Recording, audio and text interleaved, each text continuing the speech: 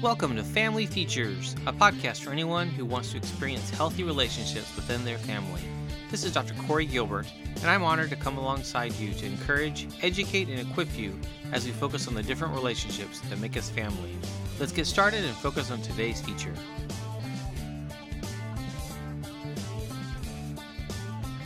Hey there, this is Dr. Corey Gilbert with the Healthy Marriage Inner Circle and the Warrior Marriage Podcast. And today I want to talk to you about another resource I use in my premarital counseling and also in my teaching in undergrad.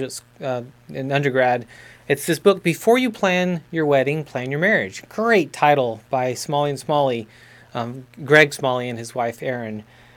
This one focuses in on, and the area that I want to focus in on is actually expectations. I've talked about unconscious roles and unspoken rules and these different myths from the Lesson Leslie Parrott, which is another resource I use, the Saving Your Marriage Before It Starts. This one actually really does some good job of looking at expectations. So here are your expectations. We have expectations in our idea or our picture of the sexual relationship, how we're going to handle finances, social life for friends, recreation, household tasks, marital roles, religious matters, demonstration of affection, in-laws, goals, philosophy of life, career decisions, making major decisions, and how what we know about these actually changes everything. And then how we express those and deliver those, if you will, and relate to those and talk through those changes everything. So here are the problems with our expectations.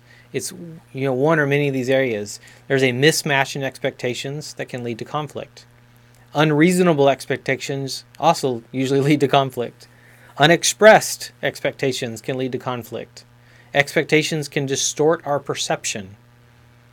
Unmet expectations can have a snowball effect. Unfulfilled expectations often turn into demands. Unshared expectations limit our ability to have teamwork. And unrealistic expectations give away your responsibility. This is why it's so important to know yourself. But the only way I can really get to know myself is in relationship.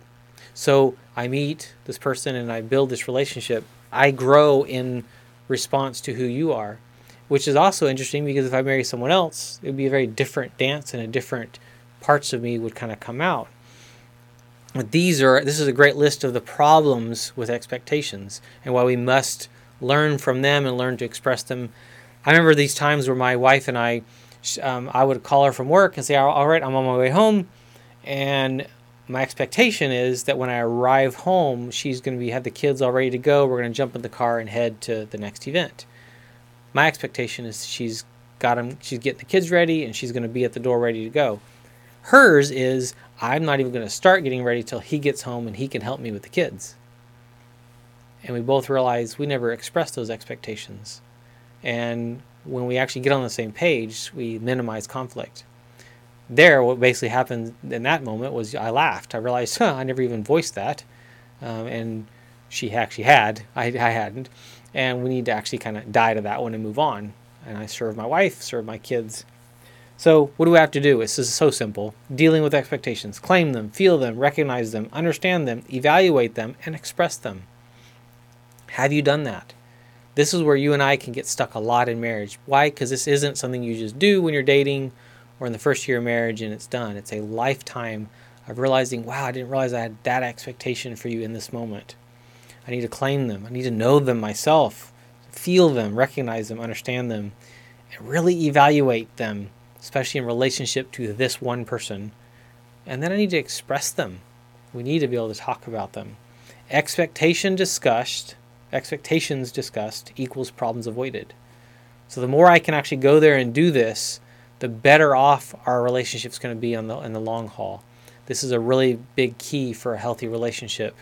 And then for us to be teaching our kids as they grow up and start that dating relationship to address and face.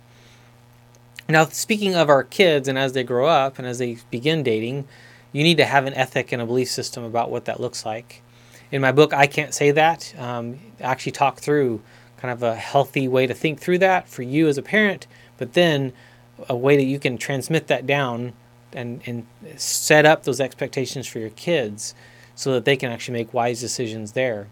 Currently, I'm working on my next book for teenagers, unpacking the same thing so they can think through this from ages about 9 and up. So that'll be out sometime here in 2020. You can get my book, by the way, and workbook at ican'tsaythat.com or on Amazon or other online retailers. So thinking again of our kids, look at this, a great engagement. What does that look like? We evaluate our relationships based off the data that we have. And how often are we blind to the data? This is why we actually need other people in our life to speak into our life and help us look at things. When my wife and I make decisions, we go seek advice from key people, especially big decisions. We don't just rely on even just us, but especially when it's just you. It's important to have those things. So here's the comparison. The best of times, a couple in their engagement built a vibrant spiritual relationship with each other. They spent significant time together. They got to know each other on a deeper level, and they did some premarital counseling or preparation. The worst of times, though, they were apart during the engagement. Planning the honeymoon and wedding was difficult. They lacked knowledge about each other or did not have enough time to get to know each other, and they had premarital sex. I mean, this is huge. Which one do you want for your kids? Well, prepare them for this. Talk about this. Look at these two lists and then transmit that to them. Speak it. Go back there over and over and over. Do you want to have the best of times where you actually have planned? It's actually good. It should be. Is it always easy? No, but it should be overall easy, as in you move from single to married in a way that just makes complete sense. Versus it was a struggle and it was a fight and it was difficult and there's things we were missing and a really key, and we had premarital sex. Sex is sex. It's easy, it's simple, it's not. But what it does is it crosses a line in terms of trust that impacts the future marriage. We want to make sure our kids, especially as they grow, are set up to succeed. And part of it's that biblical sexual ethic, what they believe about what is or isn't okay and healthy. And then that they have choice, because they have to make those choices. We can't make them for them. And that they can build a marriage that they actually are proud of. They're also then looking at yours and looking at the person they're marrying, their spouse, their couple, their parents, and then evaluating who are they going to be as a couple. Same for what you did and what we did, or what I did.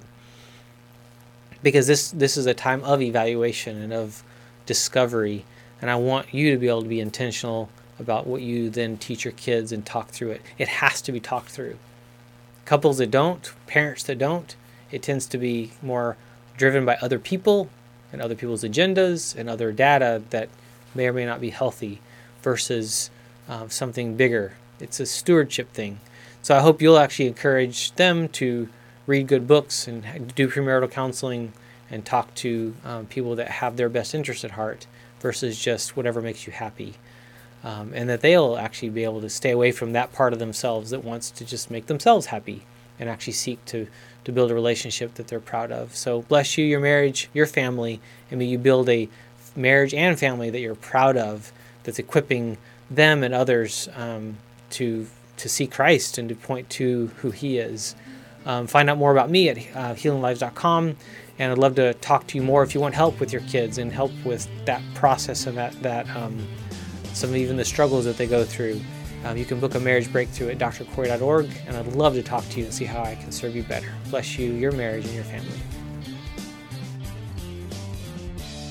Thank you for tuning in to the Family Features Podcast. It has been an honor to serve. Find out more about Dr. Gilbert and his resources for you and your family's growth and success at healinglives.com. And if you think you could use some support along the way, be sure to book that call at bookdrg.com. And one more thing, if you found this helpful, please share this podcast with others so that we can change the world.